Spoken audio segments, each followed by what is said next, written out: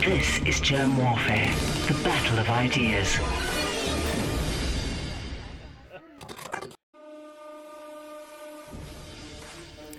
My name is Germ.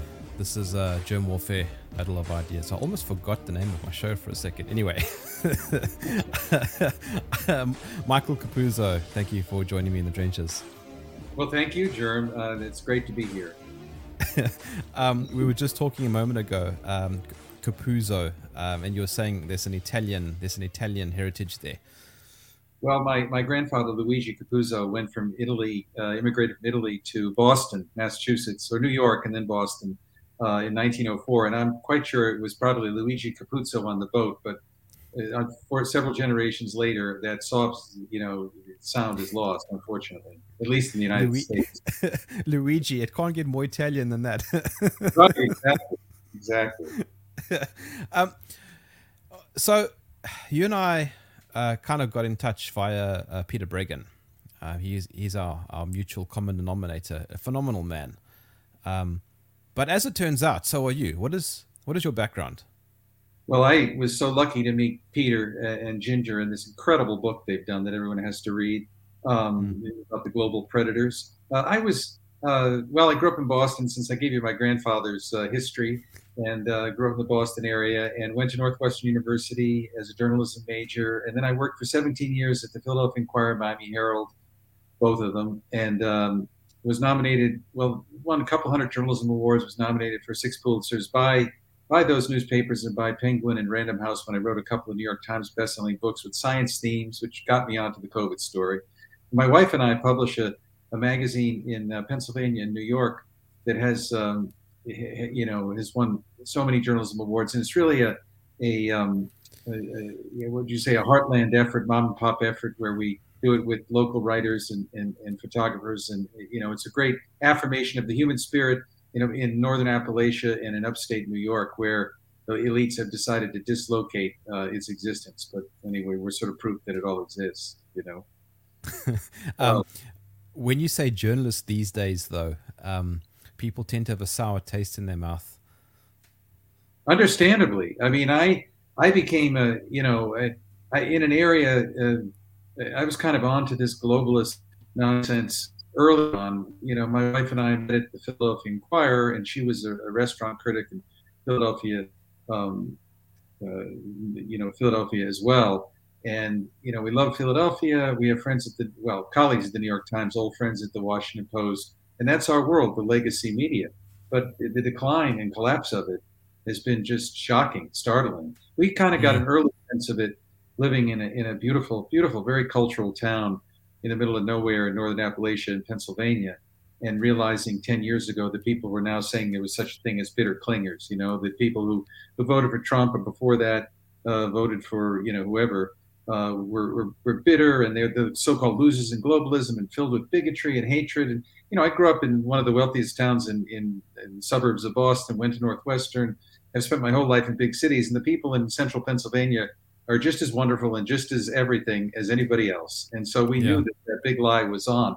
My introduction to this story, the COVID story, to bring it to your audience, to the urgency of today, was when my wife and I were home on Mother's Day 2020. And, it was almost the second anniversary of the when now we know fictional pandemic or invented pandemic by the WHO, second month anniversary. People dying all over the world.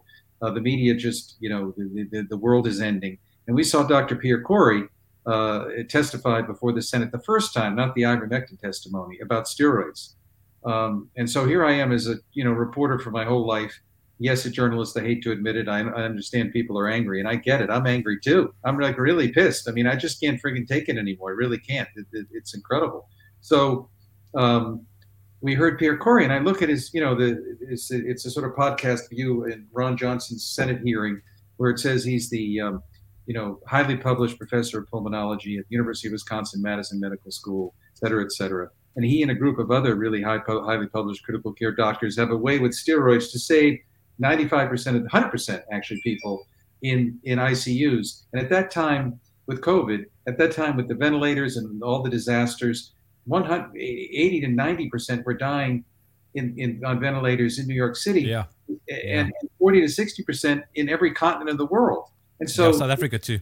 Right. And so the next day and the day after that, when no news was forthcoming on the biggest story in our lifetime, I knew that something was wrong, and I committed to doing a book on Pierre Kory, which I'm working on, and on all his colleagues, Dr. Paul Merrick at the FLCCC, incredible men and all heroes, Julio Iglesias, Joe Verone, all doctors, and Julio Iglesias.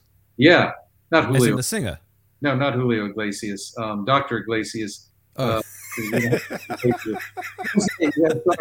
Jose Iglesias, Humberto Maduri at the University of Tennessee, and those are 5 of them in all, 4 immigrants and 1 brash New Yorker, Kory, and Dr. Paul Merrick. I mean, the greatest doctors in the pandemic, or 5 of them. So the press, and I've gone on a journey of 2 years now trying to figure out what the hell happened to the media. I mean, tell me a bit about that journey, because I mean, I've been following it as well. I think, in fact, the entire world has been following that same journey. I'd love to hear your perspective as a journalist. Well, if you look at in the United States, I mean, a lot of the same issues that animate the world in the United States are similar, with populism now versus the sort of uniparty of the establishment, which is not globalist establishment.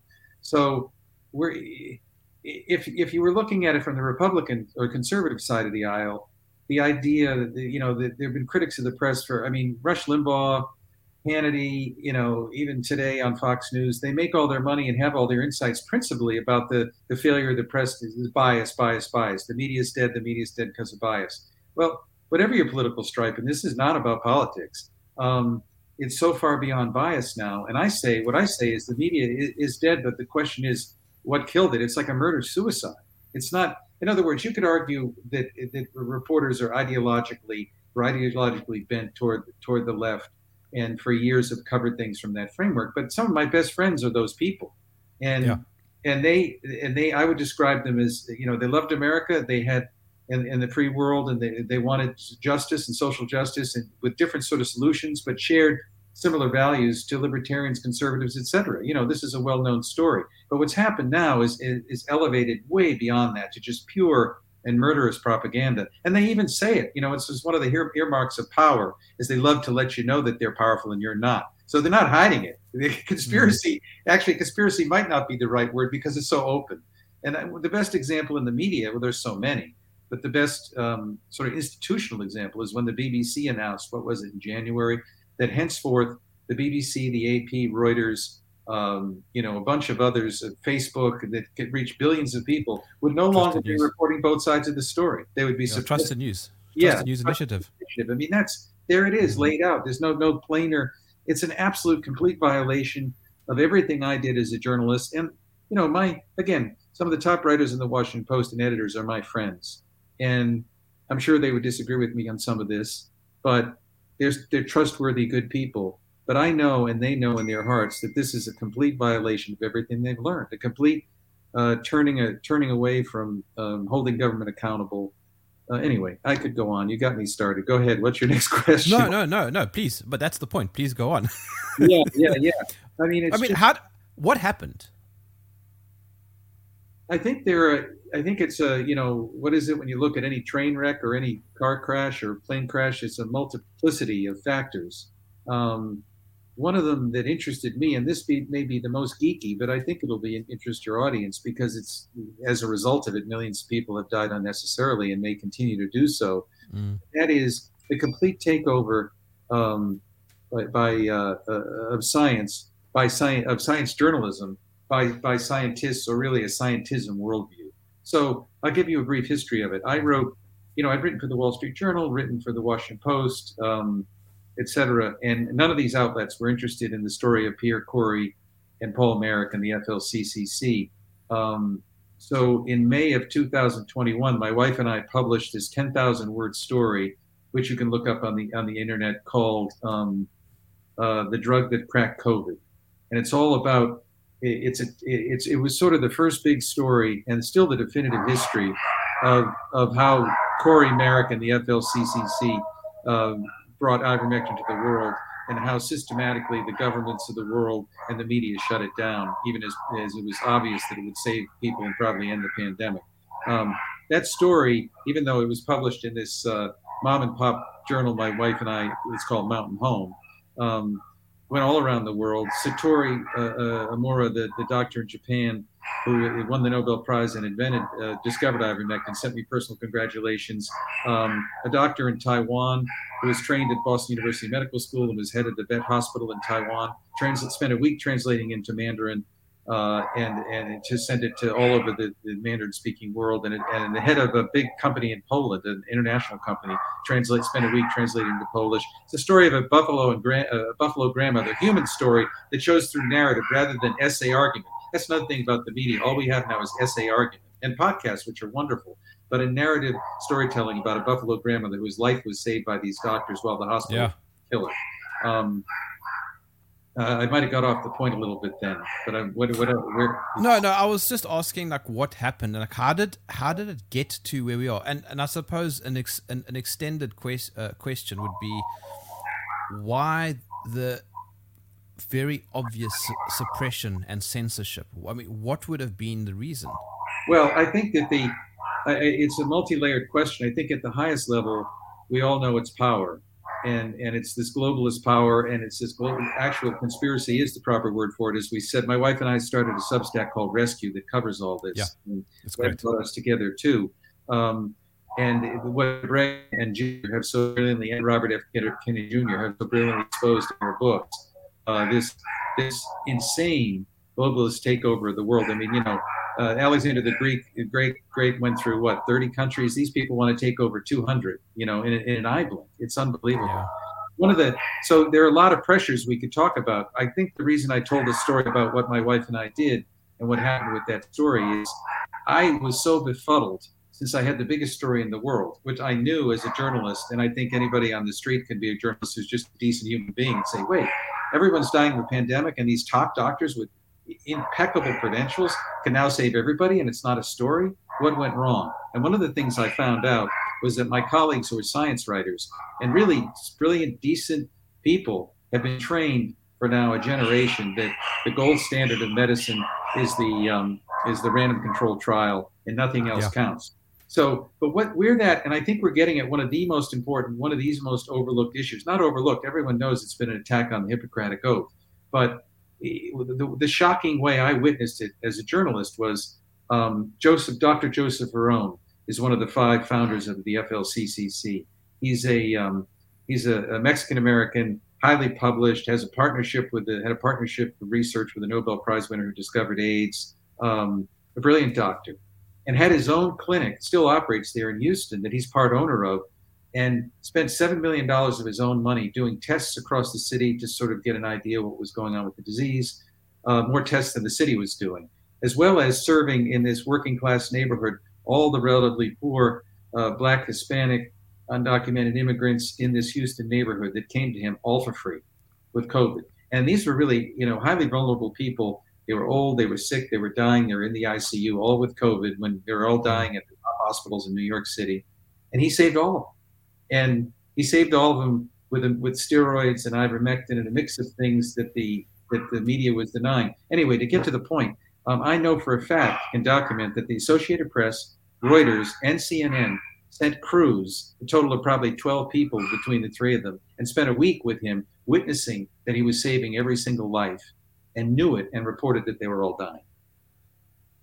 And I think one of the weirdest things is I looked in the faces of these young guys who were with the AP, the reporters and the photographers, and they won an AP prize for their reporting. It was very touching. I mean, they were earnest and did a good job. And I thought at the Gates level, there's conspiracy. At the Fauci level, they're operating like, Genghis Khan, the evil of history. But at the level of some of those reporters, they'd literally been told, no, you can't really report this because the science doesn't show it. The science desk is telling them there is no randomized controlled trial, so it'd be irresponsible for you to report that. I think that is the biggest issue that we're facing today, sort of a big data takeover of the world at the most human level. If a reporter representing humanity can go into an emergency room and a top doctor and see 100 people live and say they're dying because science says they didn't live and it's not important, we're cooked. That it makes you want to go to the poets, makes you want to go back to Christ. It was less than humanity. It's a spiritual war. That's the heart that has to be touched. We can vote out presidents, we can get rid of Fauci, but unless we see the deep humanity behind the single life, and a reporter can't feel that, it's really troubling. So anyway, it's a little different. What is the purpose of a journalist? Well, the journalist should be the eyes and ears of society, and an increasingly complex society, helping relay and interpret events, as they unfold. And that's where I saw a real betrayal from the past. It sort of goes without saying that you're trying to help humanity. If everyone's dying of a pandemic, and that you have found a way to save everyone in your town or your city because you would bring news that a doctor has a solution. Sure, you call all sides. Oh, it's premature, it's whatever, but you air it. I think the traditional journalist always was airing, quote, two sides to everything, on the premise that the humanity we have is valid enough that we listen to two sides. But now we've got this sort of globalist power that has decided they know the truth and no one else can utter it. And that's what's really dangerous. Yeah, and part of that is fact checkers who assume that they have this monopoly on truth. Right, and that really shows you. It's almost like the mafia. I don't know. I suppose they're really talented people or hitmen in the mafia, but you got to think that they have a lower IQ than the Godfather who's running it, right? Well, if you look at fact checkers, it's really sad. And I'm a journalist. I've been in it since I was 15. Been paid for it, and did the whole thing. So I can empathize with the young woman who was Associated Press fact checker. And if you look at her bio, and I did after she wrote one of the worst pieces that killed a lot of people in the world and still is, not by any intention of her, I'm sure, where she did a fact check on Dr. Pierre Kory. And so she did this fact check as a young journalist with no significant training except being told to shut him down and an attitude to do that. Her background was covering City Hall for some paper in the Midwest, and then wrote for Teen Vogue. She said on her bio, she wrote for Teen Vogue. Now, this is not to run down this young woman who's probably going to have a brilliant career in journalism, but the fact is, if the fate of the world is at stake, and you have one of the top doctors in the world who's discovered how to save almost everybody and is testifying before the Senate, the AP has brilliant science writers. This is the best person they could send to evaluate whether this was true or not. Yeah. So there's a 20-minute tape that Kory has showed me where he's being interviewed by her, and he lays out 15 random controlled trials that show ivermectin's working everywhere. She completely ignores that, says false. But again, it's the fix is in. The fix is in because she's been told by her betters what to do. It's tragic and outrageous. Why do people fear the phrase conspiracy theory so much? It's a term that has been dominating over the last 2 years or so, like I've never seen. And it's kind of strange to me because conspiracies happen daily. Julius Caesar was conspired against, and that was thousands of years ago. Right. Yeah, why do you think? Whatever power political correctness and so-called cancel culture has to instill fear that we are no longer part of the tribe unless we change our opinion, they've applied that now to this sort of ultimate test, conspiracy theory. I keep defending it because conspiracy is a perfectly fine word. It's not a cliche. It's in all kinds of statutes in the United States, I'm sure everywhere.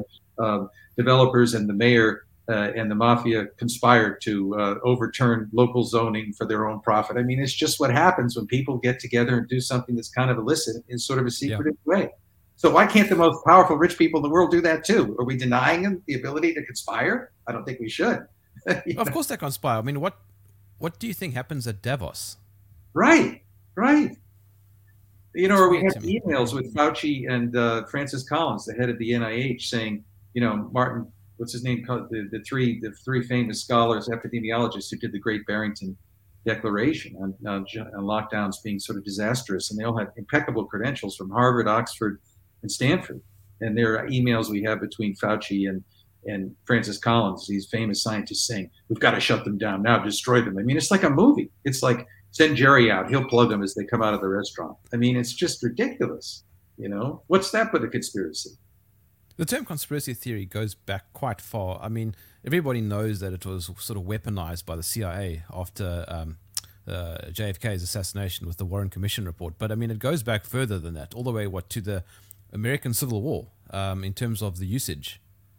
You're right, and Peter Bregan has written brilliantly about that on our rescue site.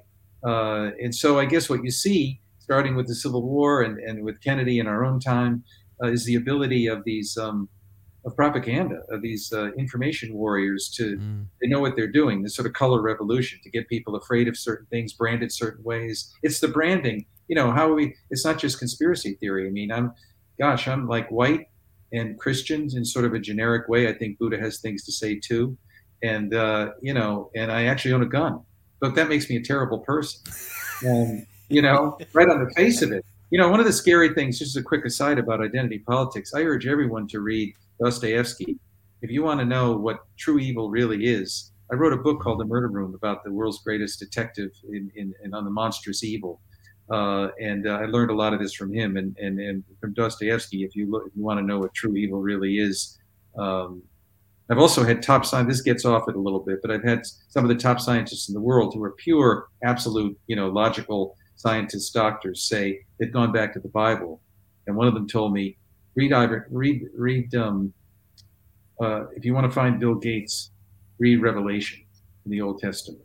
I asked this famous profiler, or he doesn't really use the word profile because that's kind of a misnomer for what they do, crime assessment detective, who's like living Sherlock Holmes for Scotland Yard and NYPD. I said, Richard, what do you think of a scientist who says, Richard's kind of a sort of sneering atheist, somewhat agnostic, whatever, depending on how much wine he's had, but he's certainly not a religious person. And I said, Richard, what do you think of as a top scientist yourself, a psychiatrist and forensic psychologist, what do you think of a top scientist saying that Bill Gates is like, the beast in the Old Testament? And he paused for a second, and I said, do you disapprove of that? He said, this is how he talks. No, I don't. One must not. To be able to defeat evil, one must first recognize what it is. Yeah. If you look at his book, and we're going to be on rescue.substack.com that my wife and I started to get the word out. And we have mainstream. We're sort of the only mainstream journalists I know of with the credentials. We've brought people in, LA Times investigative reporters who are telling the truth. But if you look at what do you think happened? I mean, who are the predators? I mean, Bregan identifies the most convincing part of his book, and on Rescue, we're going to excerpt it, are a couple of chapters, 14 and 15. You have to buy this book. It's called, what's it called? COVID-19 and the Global Predators, We Are the Prey. Yeah. I can't call it We Are the Prey for short. But the most awe-inspiring part of his book that's not in the headlines anywhere is how, starting in about 2015, there's this clear, well-documented trail of a dozen or so people, but Bill Gates coming up with a business plan that vaccines are going to be the next great investment, and vaccines are somehow going to save the world, selling it to the WHO. And then Fauci, the head of the CDC in China, Michael Bloomberg, whose money, has funded the most prestigious Michael Bloomberg School of Public Health at Johns Hopkins, all of them doing what Gates called, at least in one instance, germ games, where they're sitting around these this is like having Julius Caesar, Genghis Khan, all of them around one table saying, well, we've got to act this out because we know there's going to be a pandemic, and we know we're going to have to turn around with this new mRNA technology and make miraculous vaccines, and we know we're going to have to sell the public on it. We know they're going to resist it, so we're going to have to completely control the press. We're going to have to know how to leverage propaganda to control attitudes, and it's just such a smoking gun because their last germ game was like the month before all this happened, and they actually they had like fictional things like the pandemic hits 2025. It's a rogue coronavirus. What's going to happen? And a dog just walked in the room. Sorry, and it will open the door herself. Anyway, so you see all that, and what's so damning about it is, okay, you could say these are just some of the smartest, richest people in the world. A great philanthropist and these top scientists at the CDC, et cetera. And they're doing this because they're trying to save people when something horrible happens, and it is likely to happen in the global world, the spread of viruses. But what's so damning is they never, ever bring up, well, okay, what about doctors? What are we going to have for treatment? It's all like, how are we going to shove vaccines into everyone's arm, regardless of the cost? And there it is. It's like whoever did the movie, The Plandemic, had the word for it. They planned for this. To say they planned it is maybe a little too far given the evidence, but they planned for it. And they planned for it in such a, I think, one of the things I learned from Richard Walter in the murder room about this great detective is something like 2/3 of convictions for murder are based on circumstantial evidence rather than smoking gun.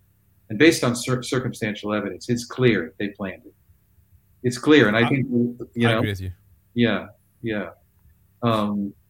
So that is the most shocking thing. So when you ask who are the predators, who are the global predators, it's the people who are benefiting from this. Have you interviewed, or I'm going to look to the side here. You heard of this book, *Sapiens: A Brief History of Humankind*? Yeah, it's written by, I forget his name now. He is Klaus Schwab's right-hand man. Right. And I've actually got it. I bought that book. Yeah. Well, good for you. You're ahead of me because I've been trying to read it. It's just such nonsense. What do you think of it? Yeah, no, I stopped reading it. Yeah. Yeah. But I didn't know at the time I bought it and read it. I didn't know that it was written by Klaus Schwab's number one. Right. Man. I've just been reading a little bit because they say it's Klaus Schwab's sort of the intellectual. What's his name? What's his name? That's Yuval something. Yuval Noah Harari. That's him. Israeli historian. And he's a very vile individual. Right. And he basically, his whole thesis, which I've just read, I haven't read the book yet, but I think it gives us hope because it's so outrageously stupid. Because his whole thesis is that, nations, ethnicity, God, family life, all those things are just myths. If journalism is in the toilet right now, how can it make a comeback? Just by trying to tell the truth, trying to get both sides of the story. I think all these things are connected. If you have this book by this Israeli, philosopher, historian saying that all of history is bunk, that anybody who believes in God or believes that France or South Africa or the United States should have their own sovereign nations is just an idiot, then it's easy not to print both sides. The idea of being a journalist who kind of wants to correct humanity, wants to help it get better, but loves it enough to say, well, that's interesting. What is I know what the nation thinks. What does Germ think? As opposed to shutting it all down. So going back to the basics, holding the powerful to account, holding government to account. I mean, the Washington Post exposed Nixon's Watergate. This is Watergate times a billion, and they've gone from being watchdogs to lapdogs. Helping it happen. What's their tagline? What darkness dies, democracy dies in darkness. Yeah, exactly. I feel bad because these are things, the top editors and reporters at the New York Times are my mentors. David Halberstam, Gene Roberts. These are people it's like I still consider heroes. So I'm conflicted, but I'm not conflicted in the betrayal of the profession of its highest standards. And the terrible, how many people, if McCulloch, who's the top cardiologist and one of the top ranked cardiologists in the world, and Merrick, one of the top clinical, doctors and critical care doctors, and Corey and many others have proven that they're saving 80% or more people, regardless of age or conditions, with early treatment, and that they could have stopped this from the beginning. And 4 million people, 6 million, I just looked it up today, 6 million and something, 14,000 dead from COVID, which means about 5 million lives have been, it's like a genocide. I think it really is. I mean, that's not even, well, is that including the injection? No, right. That's not including the injection. And in a way, it's right. They're like, what's the bigger unfolding horror? Maybe infection. They're combined. But if you just look at, when the invasion happened, I was looking at there was attention paid in the media for the first time in forever about how Stalin did what do they call it? The Holodomor? The Holodomor, yeah. Yeah, Holodomor, death by starvation. So he killed an estimated 4 million people by withholding food.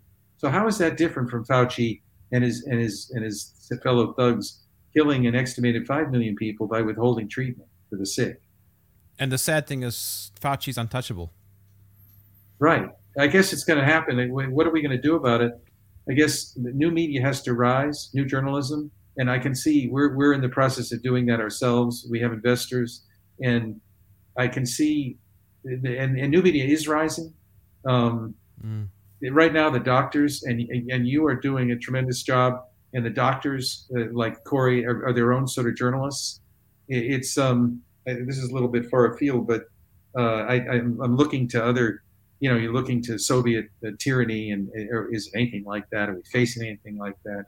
And I saw this brilliant analysis by this professor at Northwestern named what's his name? I'll remember it. He's a famous Russian literature scholar, answering the questions. This is relevant to today, to all of us today. Our lives might depend on it, right? Of all this, why were Russian novelists so great? Why were Tolstoy and Dostoevsky? Why did they tower over everybody in France and the United States? And he said because they had to be, because under the tyranny that was the czars, but then really Lenin and Solzhenitsyn, of course, under the more modern tyranny is the equivalent of them, I think. They had to put everything in their books because sociologists weren't allowed to speak, historians weren't allowed, nobody was allowed to speak. So the novelists had to be everybody. And so I think that's what Pierre Corey's doing now. Is why have the doctors become journalists? Thank God they can at least try. Thank God they can do it, and get on these platforms like yours, and on Rumble or whatever. Today's April Fool's Day. Who are the fools? I think I am, because I picked up. I saw Mercola's story today, Dr. Mercola, saying that the FDA had banned real meat, and it was very convincing because the ideologues at the FDA, or University of California, have been wanting to do it because of methane gas, right? Emits, the farts from cows are killing the planet. But this is a ridiculous thing. My heart was in my throat. I believed it for about 40 seconds. I also had this image that everyone around me believed it, and we just say, oh, well, they banned ivermectin. Now it's time to ban meat. It's scary. I don't know. Who are your fools for the day? No, I don't mean quite literally today. I suppose I was asking more meta, because it's weird, Mike. I never thought that the entire world would be telling the same story, precisely the same story. You're in the United States. Right. I'm on the bottom. I'm the bottom tip of the African continent. Right. And we both have the same story. It's the strangest thing. It is.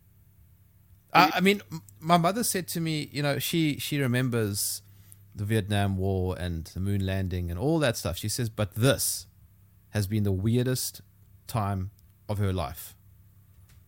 I think you. And how old's your mother? She's watching. So okay. if I gave her age, she'll never talk to me again. She's 48, but she looks 27. I know. There we go. You're a handsome guy. I can see it.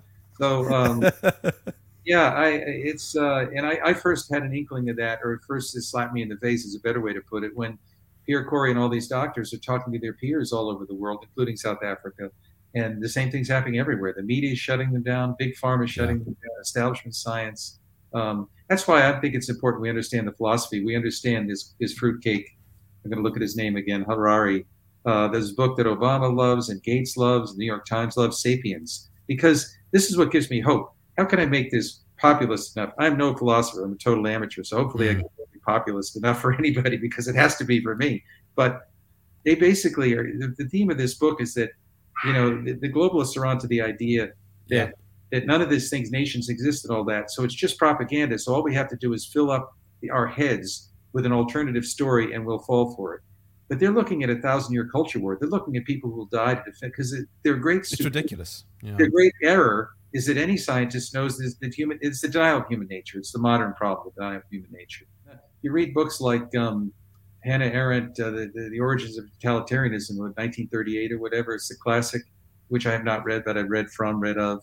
The number one tool of the Stalin and the rest is, sure, it's the gun and the government, but it's propaganda. That's their biggest tool, because they know, it's kind of like our mind. I have a friend who wrote a book about elephants who are, this is kind of maybe a silly analogy, but elephants who were brought from Africa to circuses in the United States. And as they fly in the nose of a 747, they're chained.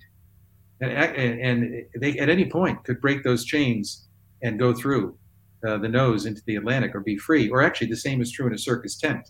But it's the propaganda speaker who calms them enough that they stay chained. And we really are. We have to break those chains. The ringmaster. And I think the media is more important than people. People focus understandably on government corruption and pharma corruption, but I think the media is more important than any of them because they shape reality. We've already had these great doctors revealing everything, but people aren't budged. One of the things that gives me hope, if I could be positive about it, is a couple things. One is when you say who are the fools, I don't think there's any stupider or less informed, and I hate to do this to my profession, than to say New York Times science writer about COVID. No, really, it's true, and I mean that in so many different ways. Number one, they don't still seem to understand that it's a two-stage disease. Number two, they don't understand that each variant is different and some are more deadly than others. Number three, they don't understand that it hurts old people but not young. Number four, they don't understand what's happened to the Hippocratic Oath. They're just completely idiotic about all this stuff. They are the big fools. They're marching us right to hell with their ignorance, their scientific ignorance.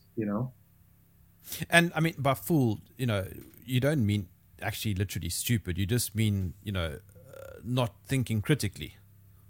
Well, if I could take stupid out of the bin next to conspiracy and try to shine it up a little bit, dumb. I think in a way it's a certain idiocy because I think ideology makes people stupid, and I think that and so some of my best friends in the business, I love them to death, and I think we'll love each other forever, and hopefully even more robustly again on the other side if there is one. But I look at this idea. I said, how did you buy the idea? Yes. That, how did you buy all this? And the answer I have for that, and I've lived it. My wife says, a lot of people were in Vietnam and a lot of people just watched it on TV. But living in rural America, when the globalist ideology started to set in and defame bitter clingers, and now it's defamed anybody in the world who believes that a man, there's a biological boy and girl, or that France should be a nation, is defamed. The 600 genders and. Yeah, right. So an attack on all these pillars of civilization. So for a reporter who's trained to understand history, to swallow all that uncritically, that's stupid. And I think it's because their vision has been so narrowed by arrogance, fear, whatever, of ideology. Ideology becomes the single explanation for everything, which is a tremendous failure of intelligence, I think, or character, or both. It blinds you. Right. But the hopeful thing I wanted to say, go ahead, sorry. No, please, no. The hopeful thing I wanted to say is with this rescue platform that we've started on Substack, and we've had some stories get 600,000 views. We had an investigative reporter, Mary Beth Pfeiffer, and Linda Bonvie, who got forced the New York Times and the Washington Post to issue corrections on their COVID reporting because they had reported, remember when the FDA said, you're not a horse, you're not a cow, don't take it.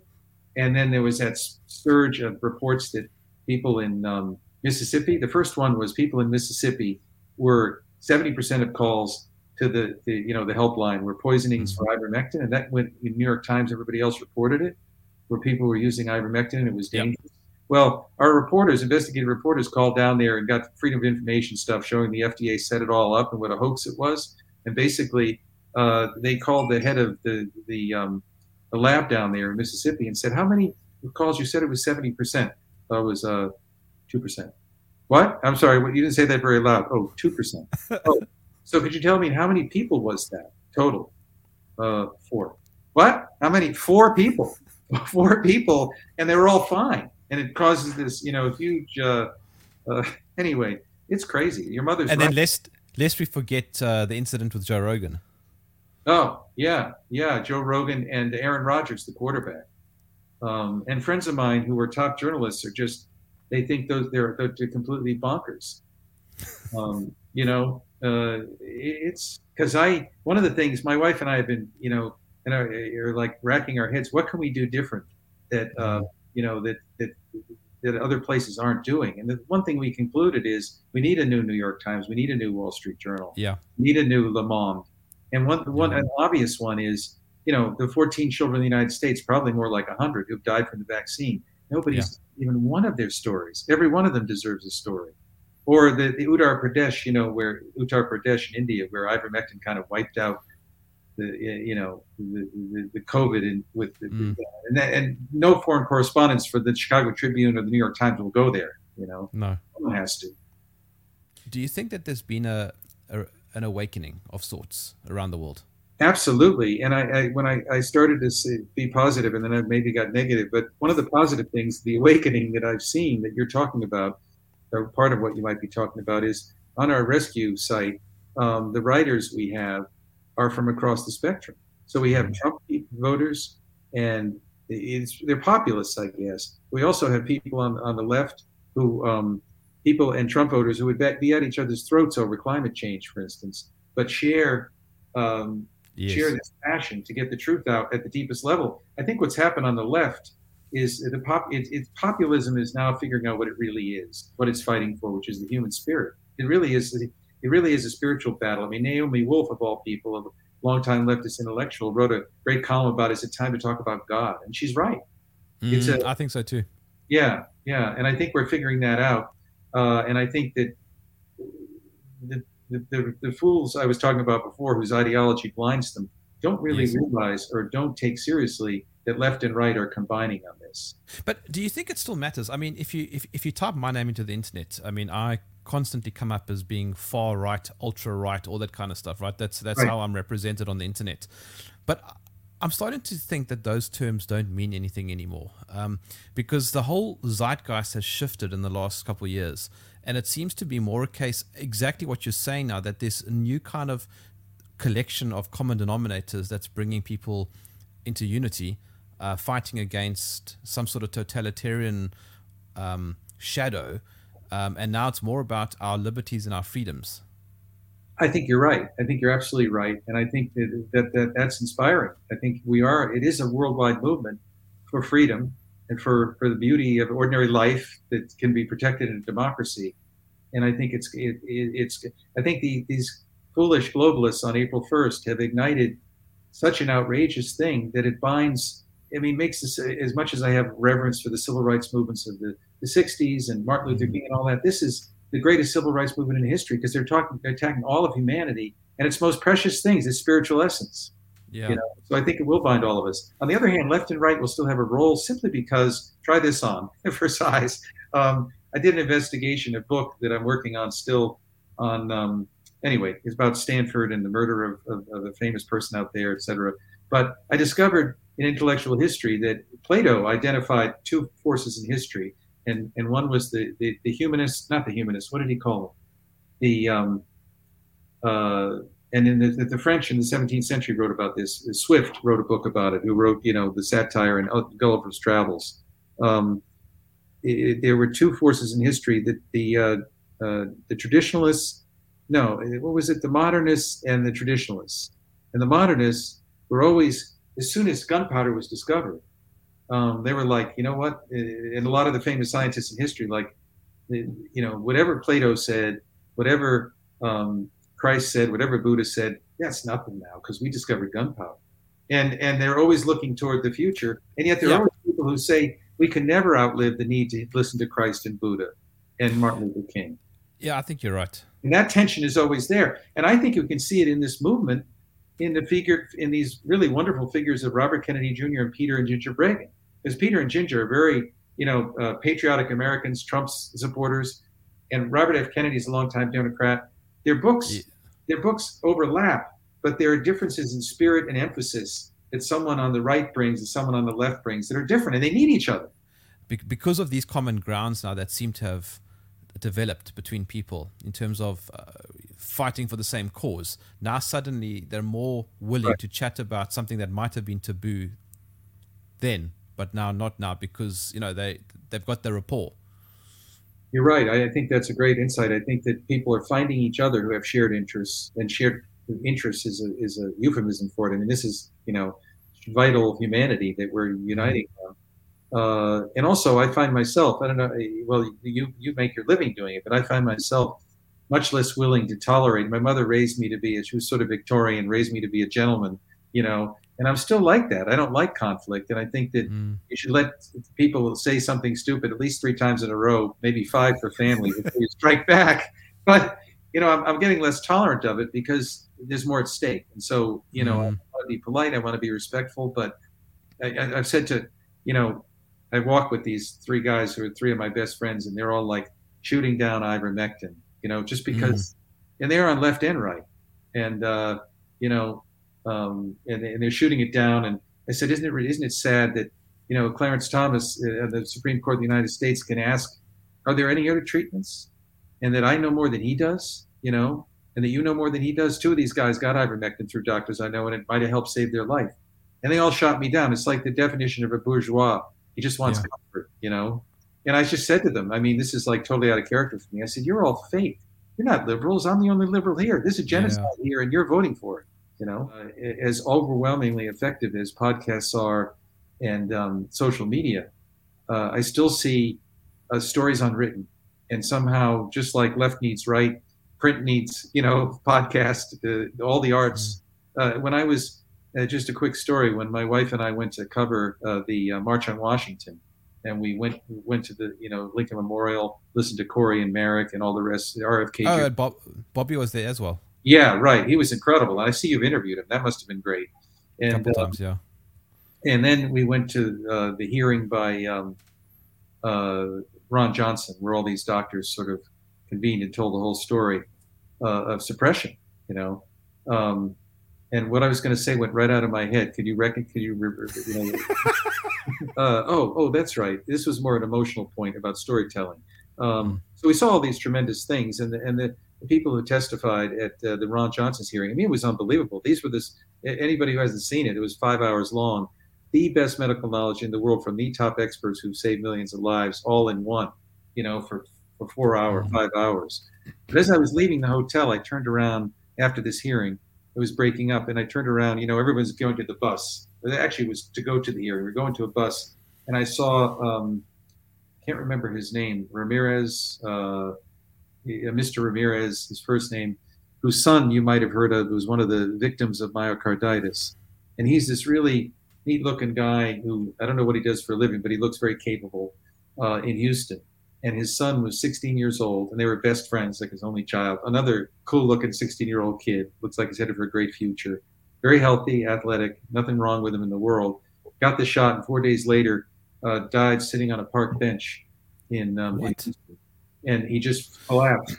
And his heart doubled in size. And Dr. Peter McCulloch, who you've interviewed, he didn't do the autopsy, but he studied the autopsy, and this is his expertise. And he said, this is clear myocarditis. His heart swelled to double the normal size.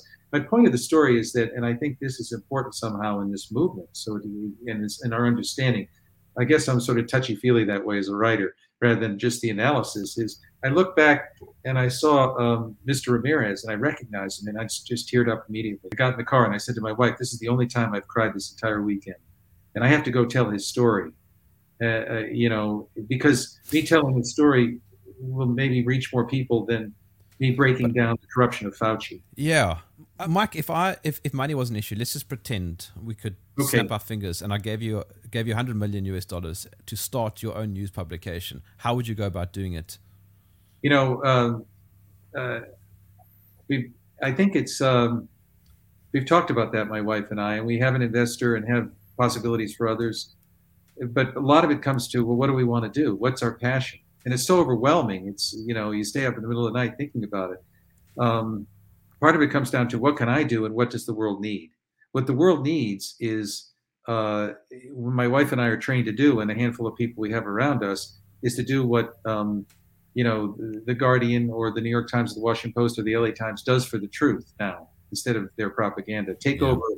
I mean, we know how to do it at that level. So I would have a fleet of a dozen foreign correspondents, or at least a foreign editor who had big enough budget to deal with correspondents all over the world. In fact, can't contact me at Rescue.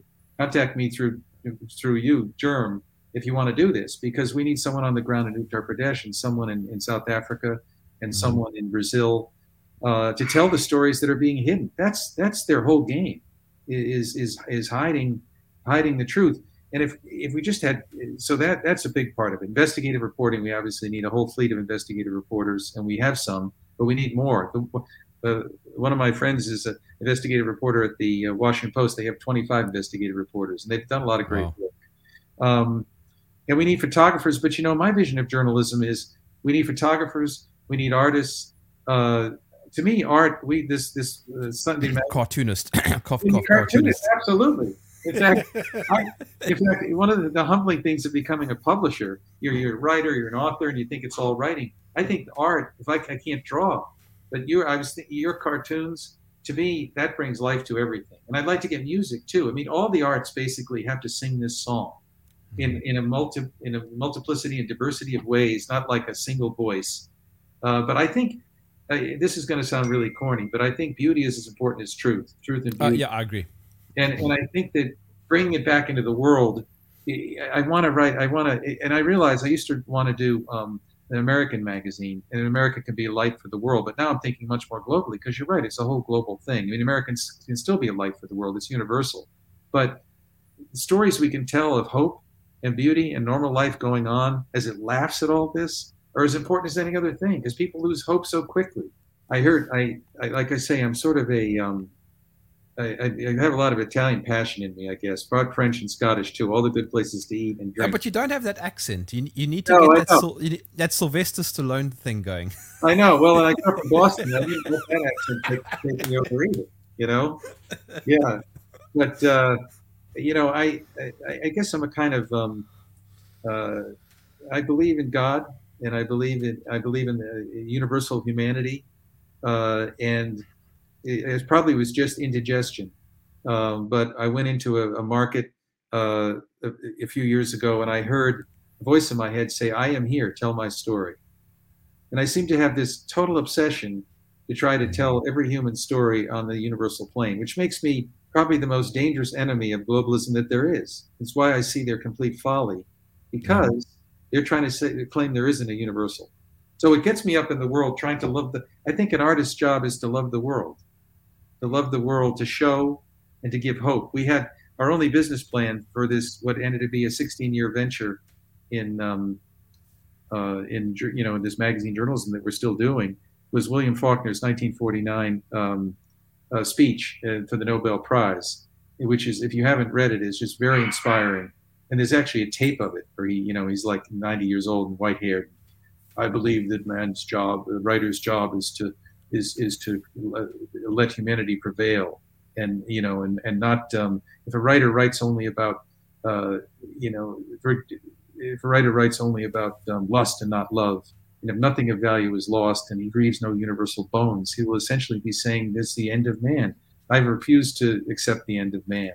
There's a great book by C.S. Lewis called The Abolition of Man. And I think it's an amazing book. So you and I'm getting tingles down my leg here, not like Joe Biden kind of things or whatever, but who was the guy that got tingles on his legs? Chris Matthews. I'm not getting those kind of tingles, so don't be scared, Mom, But I'm getting the tingles of that. That's our greatest weapon. They don't understand. The materialist is so blinded, and I think that's what it is, so blinded by his power. And he doesn't understand that life is about spirit, and that's what's going to join this whole movement. Art has to do it. Journalism as art, and you're doing that. I'm trying. Journalism is uplift, and there's a lot of people doing that. It's such an inspiring story. Do you think that bias is a bad thing, though? I've come to the conclusion that we're all naturally biased. No, I think you're right. I think we're all naturally biased, and there is a movement in journalism today to say that objectivity is not all it's made up to be. Excuse me. Let me let the dog out so it doesn't bark. And so I think that's important, but it gets kind of complicated, especially for the kind of human interest stories we're talking about, because the important thing there's sort of two types of reporters in the world. One goes out and does and I've sort of done both, but it's clear which way I lean. One goes out and is trained to get the facts and figure out what's wrong with society, to bring data and so forth and insight to the administrative state in the progressive dream so they can fix things. The other, which is clearly the camp I'm in, is going out to find stories that affirm the human spirit. And the only way I can do that is to really not care, and I don't. The way all of us say, and we get in trouble for saying we're colorblind or and all that, is to, I don't care the color, the age, the weight. I'm always looking to redeem in a story if I can, to bring hope, because it makes me feel good, it makes other people feel good, and I think it's important. That's a different kind of journalism, and it's important that it survive. Wasn't there that racist man who had a dream about judging people by the content of their character? And Oh, yeah, right, right. And that brings me back to Spirit. Again, I'm not any kind of evangelical, but the Martin Luther King always said, he writes in the letter of Birmingham jail, he's going to the mountaintop, he's talking about Christ. But when you see, and of course he also talked about Gandhi, God bless both of them, right? But when you see the story that secular people, materialist people tell about, Christ is not in the story so much anymore. It's all gone. That's the classical definition of the Achilles heel, where Achilles' mom dipped him, to make him a god, and held him by the ankle, and that's where he was weak. That's the Achilles heel of this movement. They got power by being materialist gods, and they don't know what they don't know. It doesn't describe humanity. I actually interviewed one of the most famous scientists in the world, and one of the most famous atheists, and he gave me hope in this too. You want me to tell that story? Please do. Yeah. His name is just recently died, and his name is was Edward O. Wilson. I mean, obviously, a worldwide audience will know him. E.O. Wilson. He won Pulitzer Prizes. He won the National Medal of Science. He was the world's greatest ant expert at Harvard University, as well as, yeah. I mean, he discovered more species of ants than anyone in history, right? And has books this thick on it. But he also was this brilliant. He was one of the leading evolutionary biologists in the world, a zoologist. Spent his whole life in the rainforest finding new ants. But a genius way beyond that. Invented the science of sociobiology. Won the National Medal of Science. I think Time Magazine described him as the Darwin of the 20th century, back in the 20th century. So no question. I think he sort of invented, or is the lead spokesman, lead researcher, thinker of the whole biodiversity movement. So this guy was a super genius. And when I was probably your age, young and handsome, maybe, I got to interview him at the Russell Senate Office Building, where this Ron Johnson just had this hearing, and we just were. And he was going to fly on biodiversity to the Senate. And I was walking up the stairs with him. I was a reporter for the Philip Inquirer, and he said, he's a very tweedy, gray-haired guy, very wonderful professor, glasses. And he said, hold on a second. He darted under a bush and grabbed an ant right next to the Senate and said, hello, little buddy, And he famously was doing an interview with a reporter who went like this and slapped an ant and killed the new species right in front of him, not meaning to, Anyway, so I didn't get to interview him much because he was testifying. And I said, can I interview you for another hour? He said, no, I have to get to the airport. And this giant in science, of course, I totally took it for granted when I was 30 years old or whatever, said, well, just come I said, can I come in the cab with you to the airport 45 minutes? He said, sure.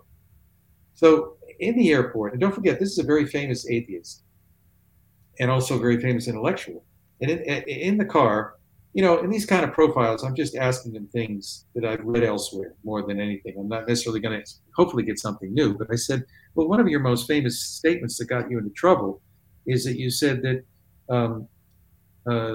socialism is the right idea and the wrong species. But the wrong species, meaning the anthill, And he got in a lot of trouble for that. And I said, what did you mean by that? He said, well, socialism doesn't answer the deepest needs of the species. Mm. And I said, well, what are the deepest needs of the human species? And he turned to me and said, someone always goes into the West,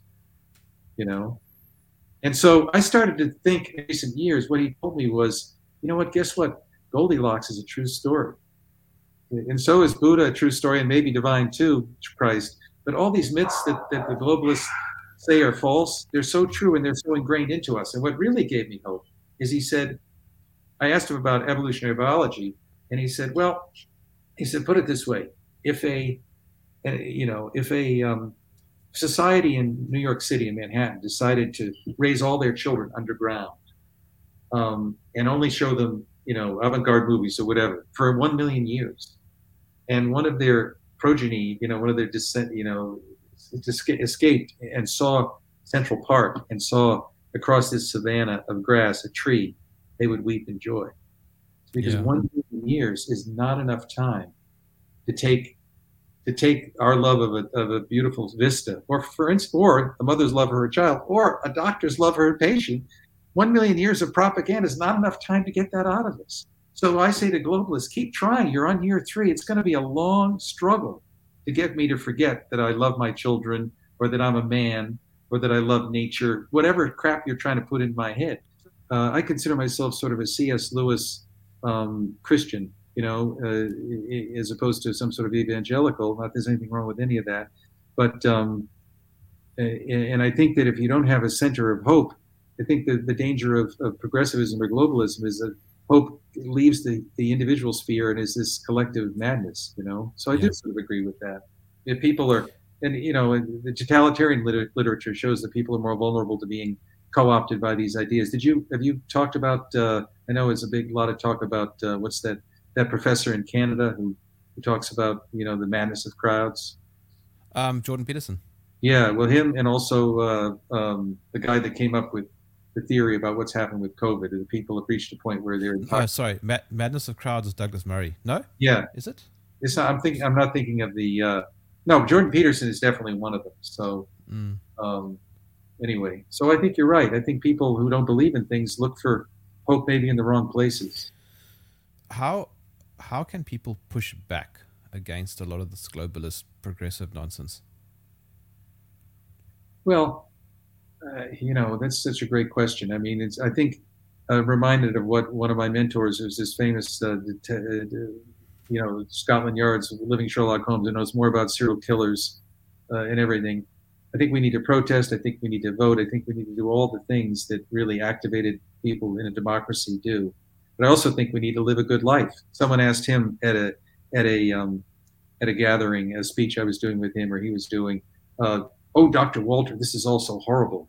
What should I do?" And he said, "Madam, what I'm doing, chasing serial killers, has nothing to do with your life. Although that can't be said today. This has to do with all of our lives." And yet he said, "But the most powerful thing is to live a good life." And I think that gives hope to all of us.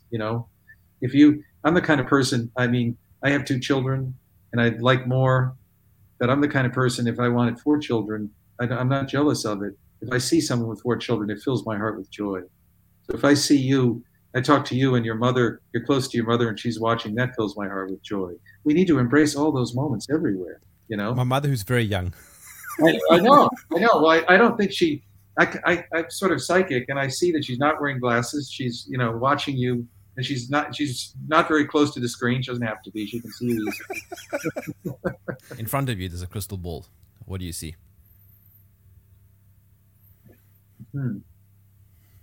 I see a difficult time that we're all headed into and now enmeshed in, but I see a great light coming out of it. The truth will prevail, and we have truth on our side. And I think it's a humble thing. We don't have any ultimate truth. We just know that they're lying about ivermectin, and that there are a lot of important truths attached to that need to be told. And we're going to do it together and form a new chapter in history that lets people know they can't easily dissolve France, England, mothers, boys, and girls into whatever their vision is. We're all here. We're not going anywhere. Oh, short and sweet. Well, thanks.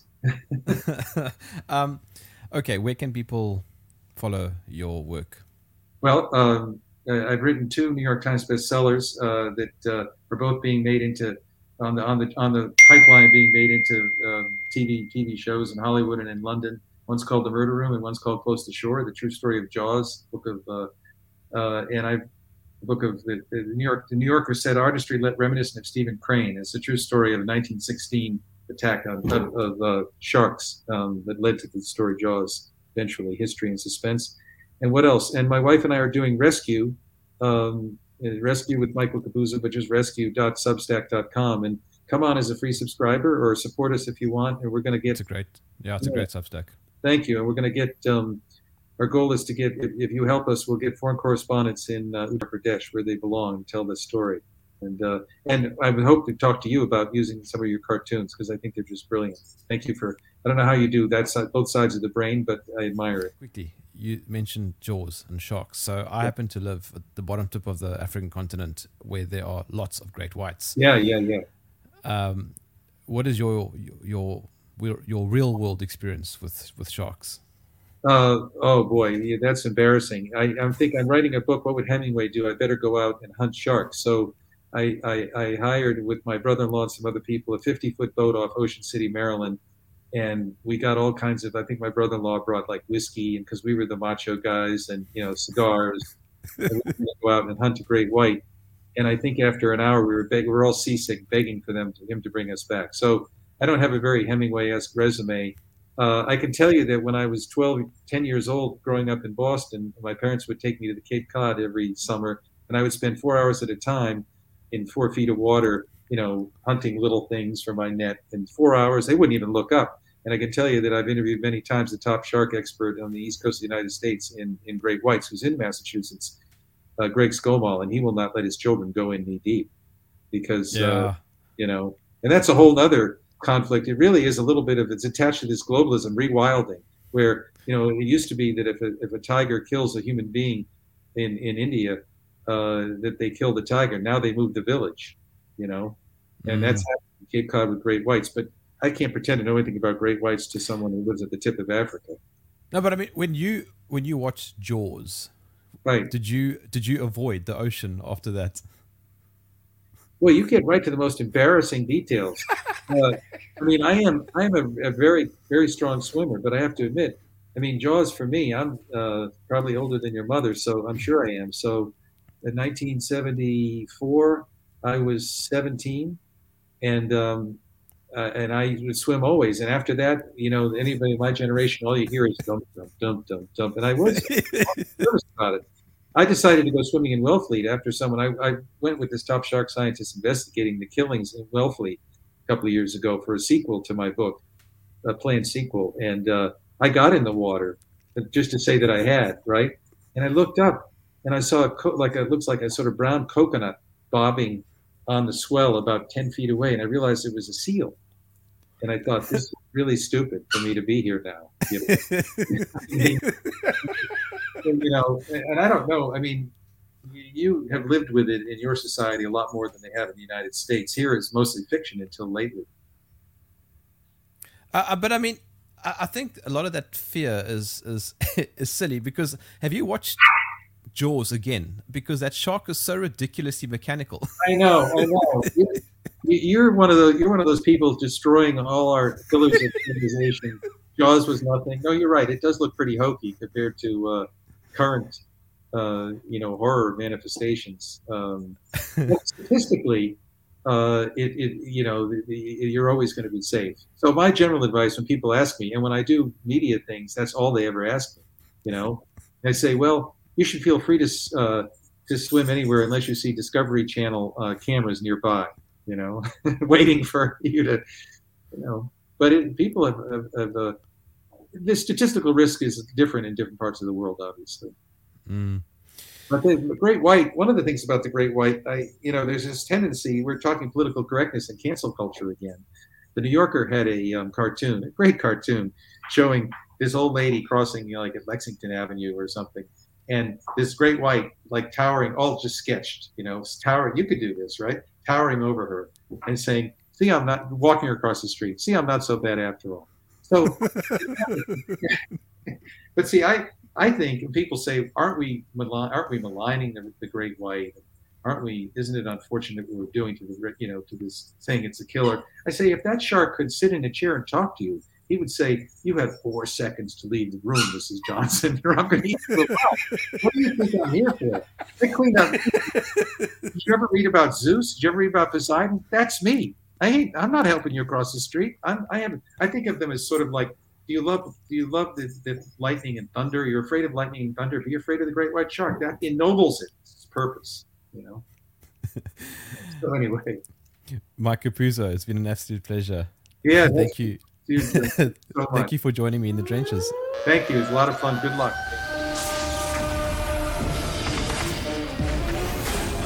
If you enjoyed this podcast, please visit supportgerm.com.